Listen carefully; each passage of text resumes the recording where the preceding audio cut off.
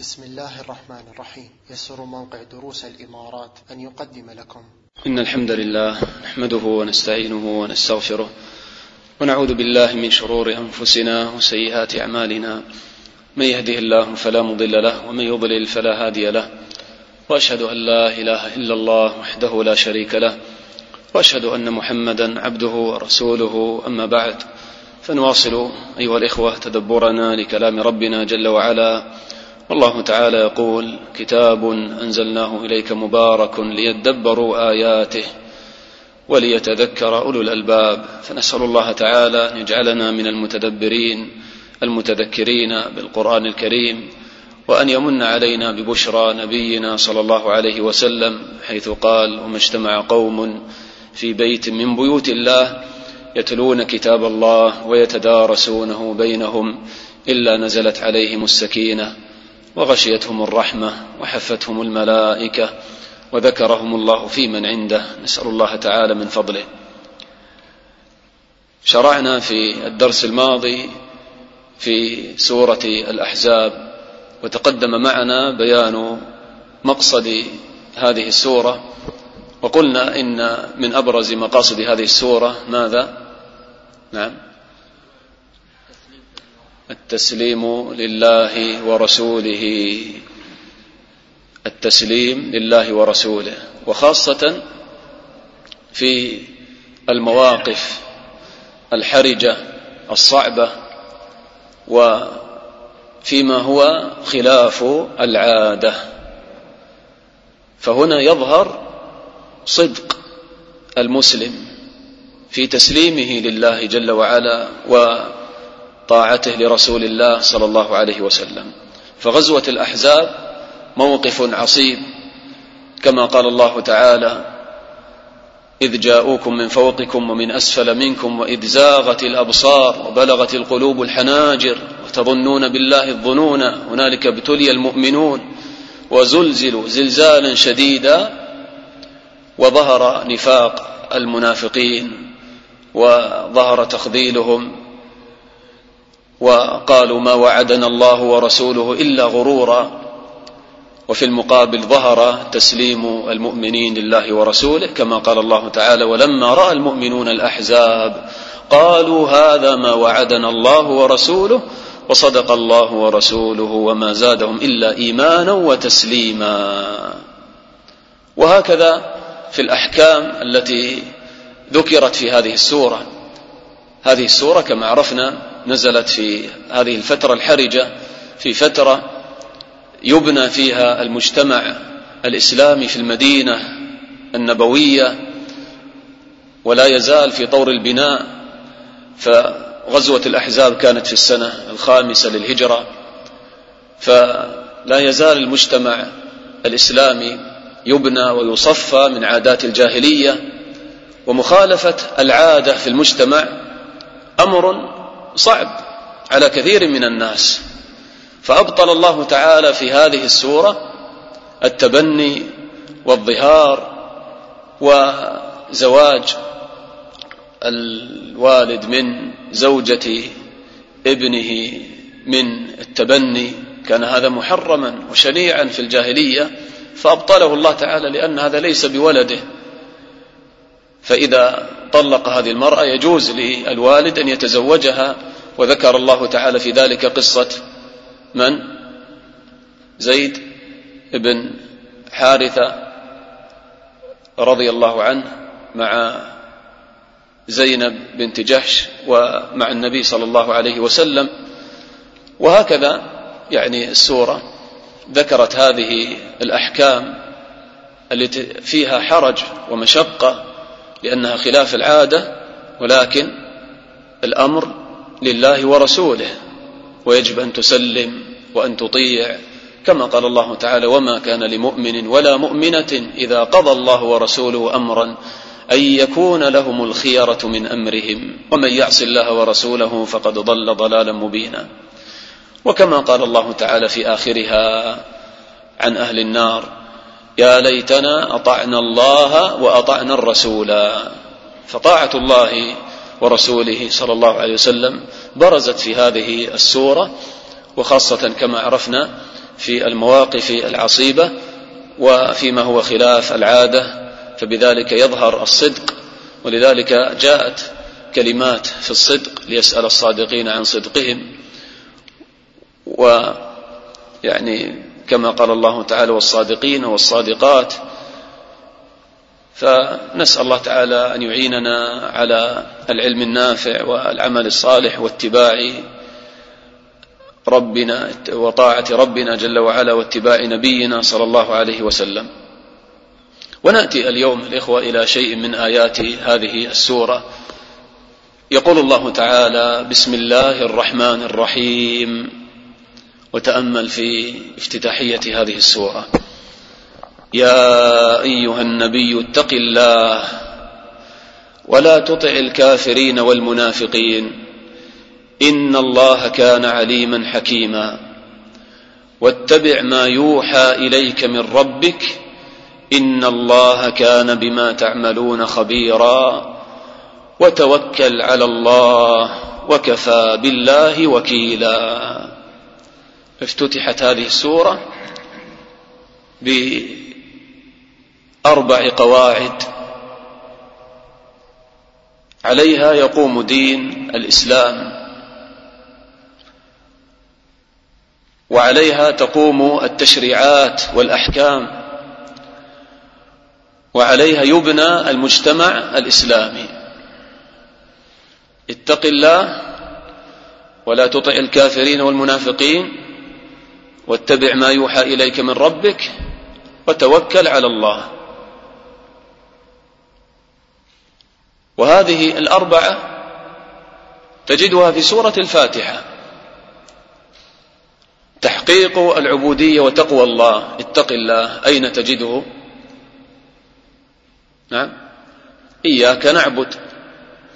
ولا تطع الكافرين والمنافقين، حتى تكمل هذه العبودية قال لا تطع الكافرين والمنافقين. أين تجد هذا في سورة الفاتحة؟ نعم، غير المغضوب عليهم ولا الضالين. فحذرنا ربنا جل وعلا من سبيل المنحرفين. واتبع ما يوحى إليك من ربك، اتباع النبي صلى الله عليه وسلم والسنة والشريعة والمنهج الحق.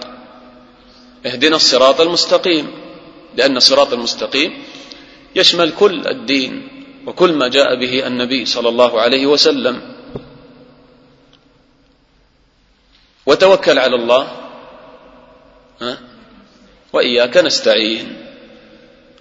ولو تتأمل في هذه الأربعة تجد أنها أصول في دين الإسلام.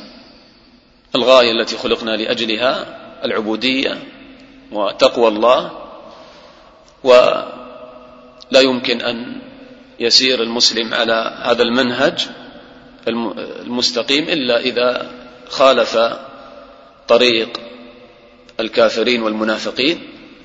ثم كيف يحقق تقوى الله والعبودية لله؟ باتباع الوحي، اتباع القرآن والسنة، واتبع ما يوحى إليك من ربك. ثم لا يمكن للمسلم أن يحقق هذه العبودية والتقوى واتباع القرآن والسنة إلا إذا ماذا؟ إلا إذا استعان بالله وتوكل على الله، لأن الإنسان ضعيف وعاجز. فما أروع هذا الافتتاح في هذه السورة. ويقول الله تعالى: تأمل في فاتحة الآية الأولى: يا أيها النبي. النداء هنا للنبي صلى الله عليه وسلم، وهذا في حد ذاته تشريف للنبي صلى الله عليه وسلم. التشريف يؤخذ أولا من لفظ النبوة الذي وصف به النبي صلى الله عليه وسلم. تأمل ما قال يا محمد. ولو تنظر في القرآن كله في طريقة مخاطبة الله تعالى لأنبيائه عليهم الصلاة والسلام كيف يناديهم. نعم لا، إذا نادى الله تعالى رسولا معينا غير النبي صلى الله عليه وسلم كيف يناديه؟ باسمه: يا موسى إني أنا ربك فاخلع عليك، يا داود إنا جعلناك خليفة في الأرض يا زكريا إنا نبشرك بغلام اسمه يحيى يا عيسى ابن مريم أأنت قلت للناس اتخذوني وأمي إلهين من دون الله يا نوح اهبط بسلام منا وبركات عليك. لكن سبحان الله النبي صلى الله عليه وسلم هكذا يخاطبه الله تعالى بلفظ بوصف النبوة يا أيها النبي. وما تجد في القرآن كله نداء من الله للنبي صلى الله عليه وسلم باسمه. نعم في باب الإخبار الأمر واسع، في باب الإخبار الأمر يختلف، باب الإخبار يختلف عن باب المخاطبة. فباب المخاطبة يعدل فيه عن الاسم إلى الوصف تعظيما، وأما باب الإخبار فالإخبار عن الشخص باسمه لا يدل هذا على عدم التعظيم. ولذلك الله تعالى قال محمد رسول الله والذين معه أشداء على الكفار ما كان محمد أبا أحد من رجالكم كما في هذه السورة. وأيضا لفظ النبوة في ذاته يدل على العلو، لأن أصل كلمة نا باء واء في اللغة تدل على الارتفاع. يقال نبى السيف عن الضريبة إذا تجافى ولم يمض فيها، ضربت بسيفك فما دخل في المضروب وفي الضريبة وإنما ارتفع وتجافى. وتقول نبى به فراشه ما جاءك نوم وتتقلب على الفراش، تقول نبى بفراشي يعني كأن جسدي ارتفع عن الفراش وما يستطيع أن ينام على الفراش. فكذلك النبوة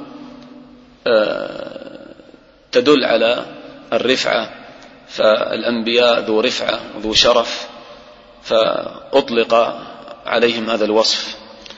فهنا يقول الله تعالى لنبيه يا أيها النبي، وافتتاح السورة بهذا النداء يشير إلى شيء من مقصدها، وأن للنبي صلى الله عليه وسلم وما يتعلق به حظ كبير في هذه السورة، وهذا تقدم معنا في الدرس الماضي.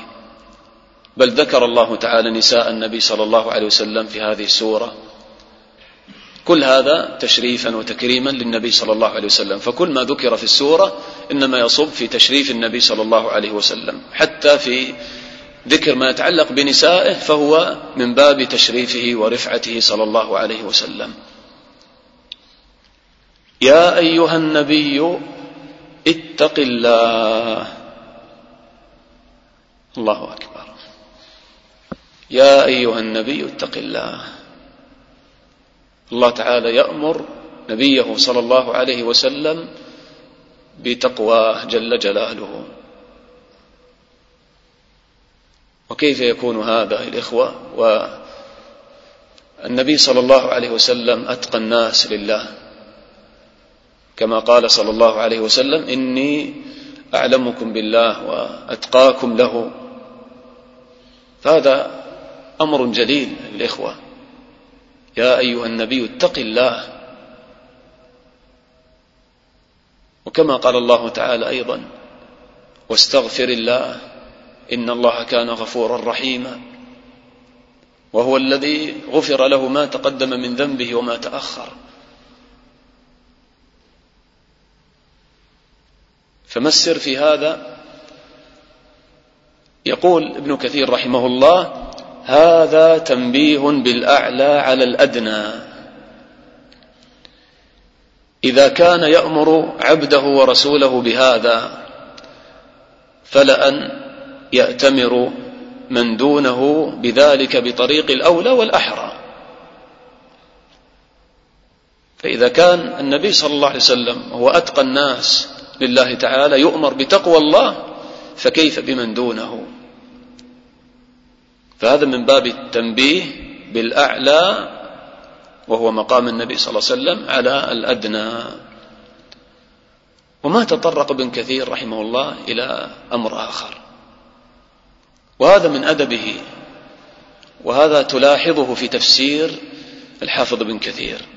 لما تأتي آيات تتحدث عن النبي صلى الله عليه وسلم، وكما قال الله تعالى ليغفر الله لك ما تقدم من ذنبك وما تأخر، تجد ابن كثير ما يفسر هذه الآيات، يعرض عنها. تجد مثلا في قول الله تعالى ووضعنا عنك وزرك، يمشي عن هذه الآيات، ليس جهلا بمعانيها ولكن تأدبا مع النبي صلى الله عليه وسلم. سبحان الله، تفسير ابن كثير فيه تربية. فكذلك هنا اقتصر على هذا. وأيضا وجه آخر، يا أيها النبي اتق الله، فهذا أمر حقيقي للنبي صلى الله عليه وسلم بتقوى الله، ليس فقط من باب التنبيه بالأعلى على الأدنى، وإنما هو كذلك نقول نعم يفيد ما ذكر ابن كثير، ولكن أيضا نقول هو أمر على حقيقته للنبي صلى الله عليه وسلم. لماذا يا الإخوة؟ هل لتقوى الله نهاية؟ نعم، لا، وذلك لعظمة الله جل جلاله وكماله، وكمال الله وكمال إحسانه. فكمال الله تعالى وعظمته وجلاله ليس لها نهاية، فمهما بلغ العبد من تقوى الله والعبودية لله فلن يوفي شيئا مما يستحقه الله حقيقة من العبودية والتعظيم، فما له إلا أن يعترف بتقصيره، كما قال أعرف الخلق بالله صلى الله عليه وسلم، كان يقول في دعائه لا أحصي ثناء عليك أنت كما أثنيت على نفسك. وكان صلى الله عليه وسلم أكثر الناس استغفارا، كان يتوب إلى الله في اليوم أكثر من 70 مرة، ويسمع له في المجلس الواحد أن يقول اللهم اغفر لي وتب علي إنك أنت التواب الرحيم 100 مرة، لأنه عرف الحقيقة، عرف أن الله تعالى عظيم وجليل، وكلما ازداد معرفة بربه وازداد علما بالله وعبودية لله ازداد استغفارا لله، وتيقن أنه مقصر مع ربه جل وعلا، فما له إلا أن يتقي الله وأن يستغفر الله وأن يستغفر الله جل وعلا. فإذا التقوى ليس لها نهاية، ولذلك هذا الأمر على حقيقته. ثبت عن النبي صلى الله عليه وسلم أنه قال لو أن عبدا يخر على وجهه، وفي لفظ يجر على وجهه، من يوم ولد إلى أن يموت هرما في طاعة الله لحقره يوم القيامة. الله أكبر، تأمل، هذا إنسان من أول ما يولد يسجد سجدة لله وما يرفع رأسه إلى أن يموت في 60 أو 70 هرما في طاعة الله، قال لحقره يوم القيامة، لحقر هذا العمل يوم القيامة. لماذا؟ لما يرى من عظمة الله وجلاله يوم القيامة وجزيل ثوابه.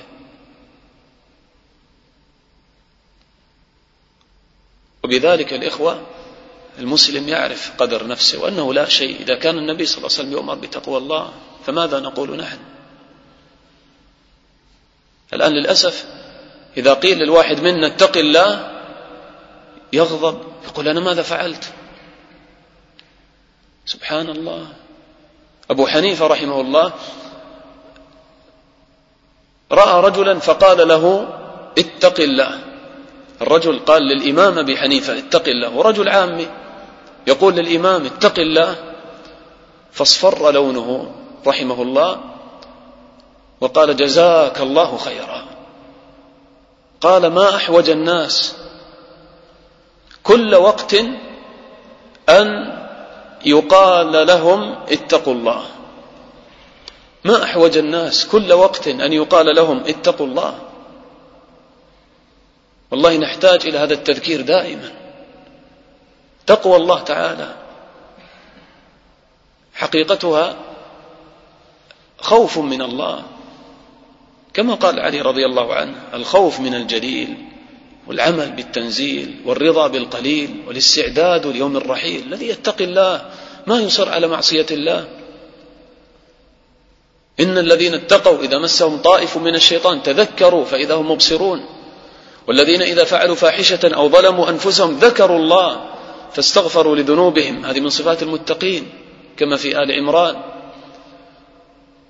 يخاف الله تعالى، يرتجف قلبه من معصية الله ويسارع إلى الواجبات، وكلما ارتقى في التقوى سارع إلى الله تعالى وإلى المستحبات، وزهد في هذه الدنيا ورضي بالقليل. كما قال بعض السلف: ما زالت التقوى بالمتقين حتى تركوا كثيرا من الحلال مخافة الحرام. الذي يتقي الله يحاسب نفسه ويتخلق بالأخلاق الحسنة. التقوى خلق حسن، كما قال الله تعالى: وسارعوا إلى مغفرة من ربكم وجنة عرضها السماوات والأرض أعدت للمتقين الذين ينفقون في السراء والضراء والكاظمين الغيظ والعافين عن الناس والله يحب المحسنين. وكما قال النبي صلى الله عليه وسلم جمعها في قوله في وصية لمعاذ بن جبل. تأمل معاذ بن جبل من علماء الصحابة، أعلم الناس بالحلال والحرام، مع ذلك يقول له النبي صلى الله عليه وسلم: اتق الله حيثما كنت. اتق الله حيثما كنت. هذه حقيقة التقوى، مراقبة لله تعالى دائمة حيثما كنت، في خلوتك، في عملك، في سيارتك، في المسجد، في صلاتك، بين أهلك. اتق الله حيثما كنت، وأتبع السيئة الحسنة تمحها، وخالق الناس بخلق حسن. يا أيها النبي اتق الله. وحتى يكمل هذا المقصود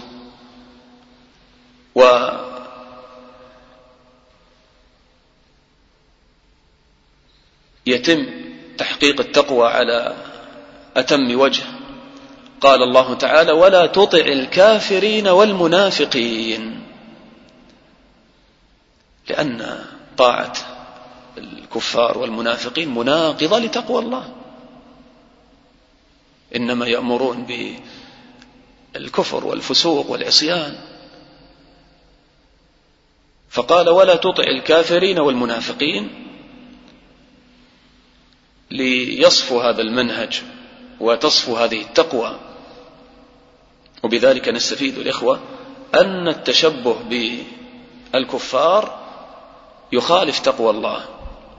إنسان يتشبه بالكفار في شعره، في لباسه، في عاداته وتقاليده، ويغتر بالكفار،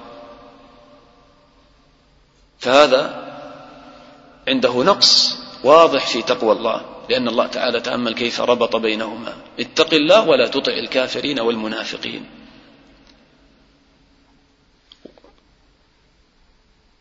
ولا تطع الكافرين والمنافقين. قال ابن كثير: لا تسمع منهم ولا تستشرهم. وقدم الكافرين هنا على المنافقين، مع أنه في آية أخرى يقدم المنافقين على الكافرين: إن الله جامع المنافقين والكافرين في جهنم جميعا. وقال الله تعالى في آخر هذه السورة: ليعذب الله المنافقين والمنافقات والمشركين والمشركات. فلماذا يقدم المنافقين في مواضع ويقدم الكافرين في مواضع؟ أيهما أشد الإخوة؟ المنافق. إن المنافقين في الدرك الأسفل من النار.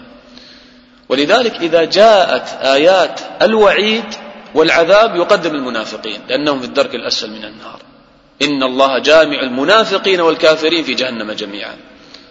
قال: يعذب الله المنافقين، المنافقات والمشركين والمشركات. فتقديم المنافقين يكون في آيات الوعيد والعذاب. وأما ما سوى ذلك فالغالب أنه يقدم الكافرين، لأن الكافرين أظهروا الكفر وصرحوا به فأمرهم واضح، وهذا تدرج يبدأ بالأخف ثم الأعلى. ثم المنافق وهو أشد خطرا، فيظهر الإسلام ويبطن الكفر والعياذ بالله، ويفرق كلمة المسلمين من الداخل، ويبث الشبه في التشكيك بالدين من الداخل، فأمره أشد. فقال ولا تطع الكافرين، ثم كذلك لا تقتصر على هذا بل كذلك المنافقين، فهذا فيه تدرج. إذا قالوا لا تطع المنافقين خلاص يعني حذر من الأكبر، فيكون ذكر الأدنى بعد ذلك يعني غير متناسب، لكن يبدأ بالكافرين ثم كذلك من هو أعلى منهم فلا يطيعهم أبدا جميعا. ولا تطع الكافرين والمنافقين. ثم علل الله تعالى هذا الأمر وهذا النهي بما يطمئن قلب المسلم، قال إن الله كان عليما حكيما. ما أجمل هذا الختام لهذه الآية، إن الله كان عليما حكيما. قال ابن كثير فهو أحق أن يتبع، فهو أحق أن تتبع أوامره، فإنه عليم بعواقب الأمور، حكيم في أقواله وأفعاله. قال اتق الله ولا تطع الكافرين والمنافقين، يعني لا تنخدع بأوامر الكافرين والمنافقين، ولا تنخدع بأفعالهم بعاداتهم، تظن ما شاء الله أن عندهم الحكمة وعندهم الخير والمصلحة. لا تنخدع. الذي شرع لك هذا الدين هو العليم الحكيم،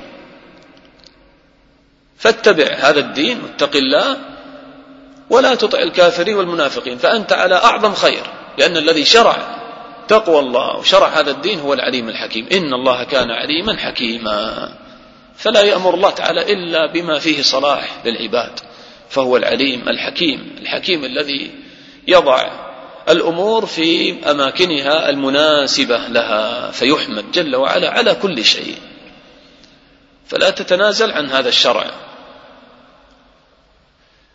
وتأمل هذا الابتداء كيف كان متناسبا مع مقصد السورة. سبحان الله، افتتح الله تعالى هذه السورة بتقوى الله، وتقوى الله الإخوة هي الأساس للتسليم، وهي الأساس لطاعة الله ورسوله واتباع الأحكام. الذي يتقي الله ويخاف الله سيستسلم لله ورسوله، وسيطيع الله ورسوله مهما كان الأمر، على خلاف العادة أو كان حرجا شديدا سيطيع الله ورسوله، لأن في قلبه تقوى لله. هدى للمتقين، هذا القرآن هدى للمتقين فيهتدون به، فيتبعون أوامره. ولذلك تأمل كذلك في سورة الحجرات افتتحها بهذا: يا أيها الذين آمنوا لا تقدموا بين يدي الله ورسوله واتقوا الله إن الله سميع عليم. فتقوى الله تعالى هي أساس التسليم وأساس الأحكام التي جاءت في هذه السورة.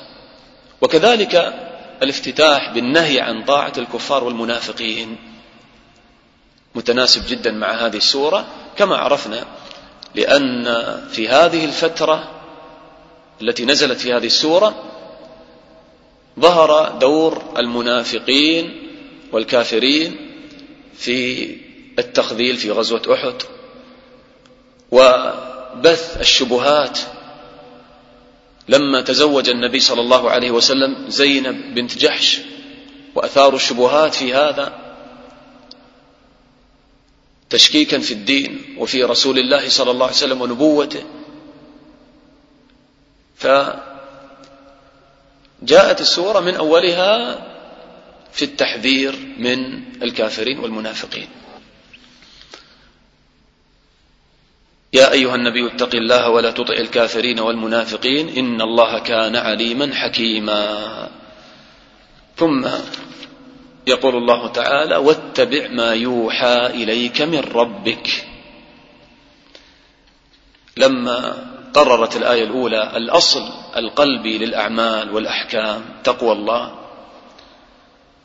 ونفت كل منهج ومصدر لا يتصل بالله ولا تطع الكافرين والمنافقين، قررت المصدر الحقيق بالاتباع. فكيف تتقي الله؟ باتباع الشرع والوحي، واتبع ما يوحى إليك من ربك.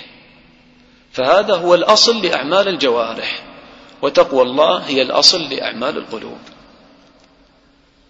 هكذا القرآن يا إخوة يجمع كثيرا بين صلاح الظاهر والباطن. فالتسليم لأمر الله كيف يتحقق للإنسان؟ إذا كان في قلبه تقوى هذا طيب، ولكن عنده خوف وتقوى لكن عنده جهل ويبتدع في دين الله ما ينفع. لابد إخلاص مع متابعة، هذان شرطان لقبول الأعمال. فمع تقوى الله لابد أيضا من ماذا؟ من اتباع القرآن والسنة. قال واتبع ما يوحى إليك من ربك. فهذا أصل لأعمال الجوارح، وهذان الأصلان يقوم عليهما دين الإسلام. أشهد أن لا إله إلا الله وأشهد أن محمدا رسول الله. واتبع ما يوحى إليك من ربك. قال ابن كثير من قرآن وسنة. قال قتادة رحمه الله كما ثبت عن ابن جرير هذا القرآن، اتبع ما يوحى إليك من ربك هذا القرآن. وطبعا السنة تدخل في القرآن، من يطيع الرسول فقد أطاع الله. واتبع ما يوحى إليك من ربك إذن يشمل هذا القرآن والسنة. وتأمل كيف علق هذا بوصف الربوبية من ربك، اتبع ما يوحى إليك من ربك، يعني من ربك الذي رباك بوحيه. فالقرآن والسنة تربية للعباد، تربية وصلاح وسعادة. واتبع ما يوحى إليك من ربك، ثم حث على هذا الاتباع إن الله كان بما تعملون خبيرا. الله أكبر، ما أجمل هذا الختام. والقرآن دائما يربط القلوب بالله تعالى. فهذا الاتباع في الظاهر للقرآن والسنة لابد أن يبنى على تقوى في الباطن. فقال إن الله كان بما تعملون خبيرا، يعلم ظواهر الأمور وبواطنها. فالله تعالى مطلع على أعمالكم، هل أنت تتبع أو تبتدع؟ هل أنت تتبع السنة أو تتبع هواك أو تتبع العادة أو تتبع الذوق أو تتبع القوانين المخالفة؟ اتبع واتبع ما يوحى إليك من ربك. لماذا؟ إن الله كان بما تعملون خبيرا. فالله تعالى يراكم، بل هنا ذكر صفة الخبرة الخبير، لأنه الخبير بمعنى أنه يعلم الظواهر والبواطن وخفايا الأمور، ويجازيكم على هذا. في قراءة أبي عمرو إن الله كان بما يعملون خبيرا، يعني بالغائب، هنا بالمخاطب إن الله كان بما يعملون خبيرا، هكذا. وتأمل هنا الأمر موجه للنبي صلى الله عليه وسلم في التقوى ولا تطع الكافرين والمنافقين وفي اتباع الوحي.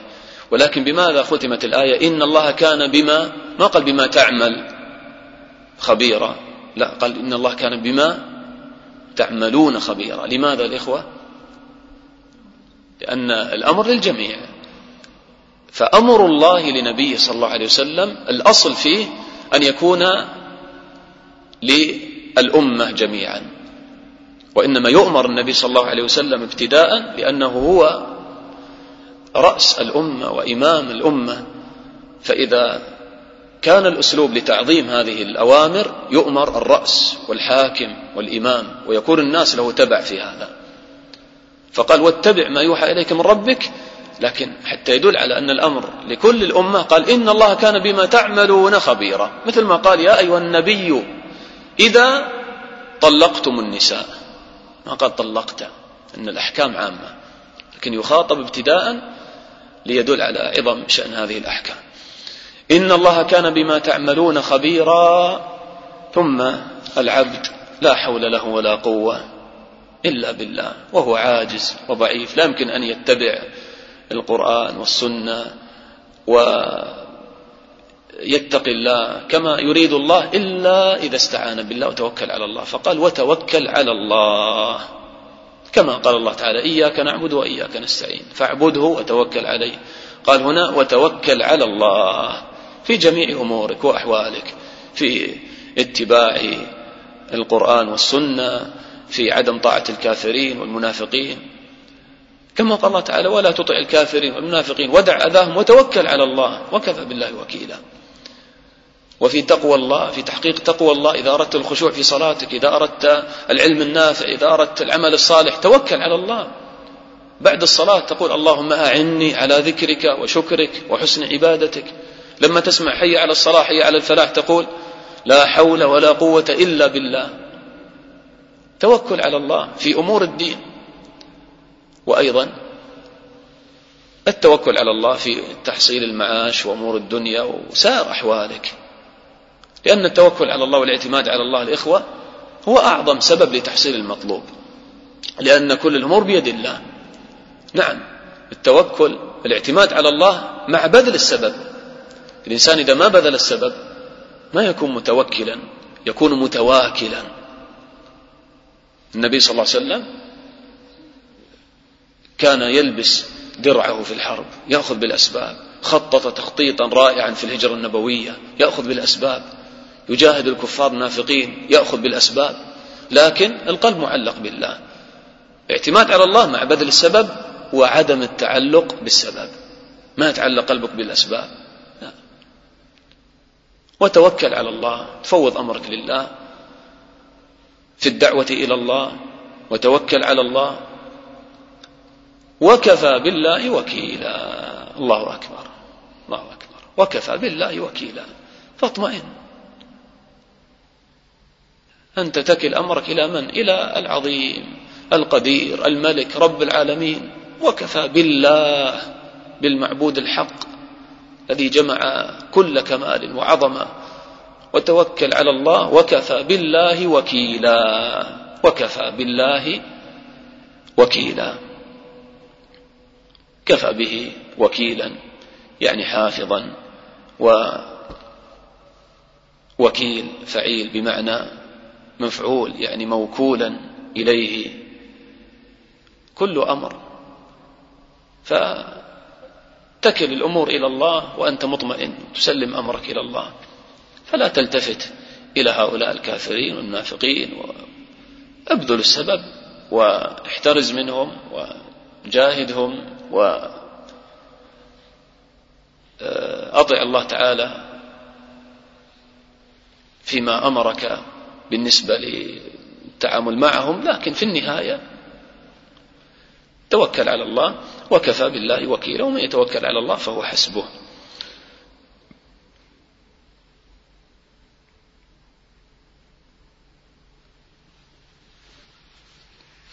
الوقت أدركنا، لعلنا نقف عند هذه الوصايا، لأنه إذا أكملنا ما جعل الله لرجل من قلبين في جوفه، الآية طويلة، وهذه الآية لوحدها أيضا فيها كلام طويل.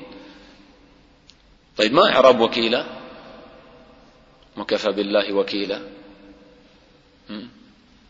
يلا يا أخوان، يلا عين النحو، عند من النحو أصل الجملة كفى إيش؟ لا خلاص اترك التوكل، وكفى بالله وكيلا.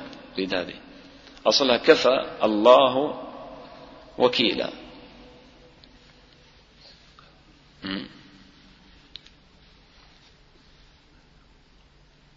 تفجرت الأرض عيونا. تمييز.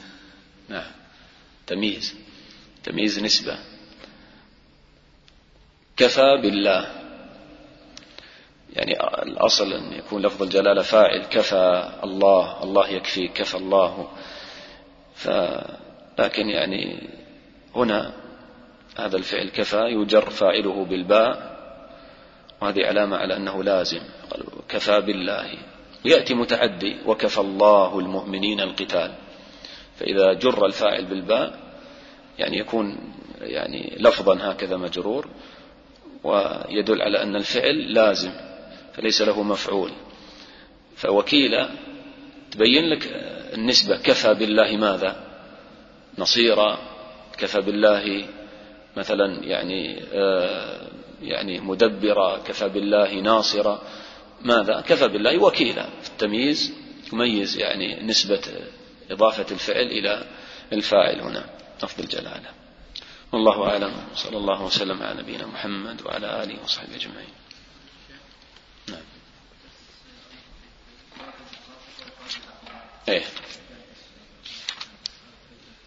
يعني قلنا أنه في باب المخاطبة يعدل فيه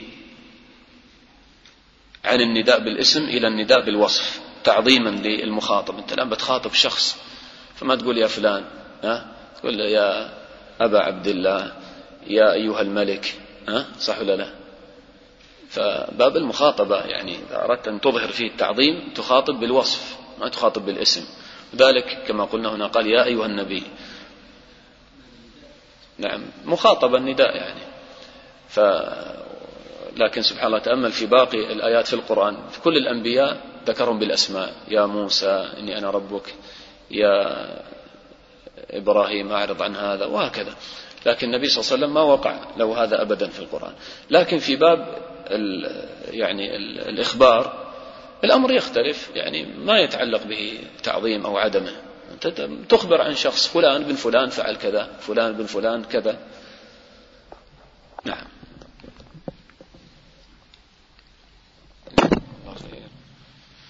اللهم اقسم لنا من خشيتك ما تحول به بيننا وبين معصيتك، من طاعتك ما تبلغنا به جنتك، ومن اليقين ما تهون به علينا مصائب الدنيا. ومتعنا اللهم بأسماعنا وأبصارنا وقواتنا ما أحييتنا، واجعله الوارث منا، واجعل ثأرنا على من ظلمنا، وانصرنا على من عادانا، ولا تجعل مصيبتنا في ديننا، ولا تجعل الدنيا أكبر همنا ولا مبلغ علمنا، ولا تسلط علينا من لا يرحمنا. سبحانك اللهم وبحمدك، أشهد أن لا إله إلا أنت، استغفرك وأتوب إليك.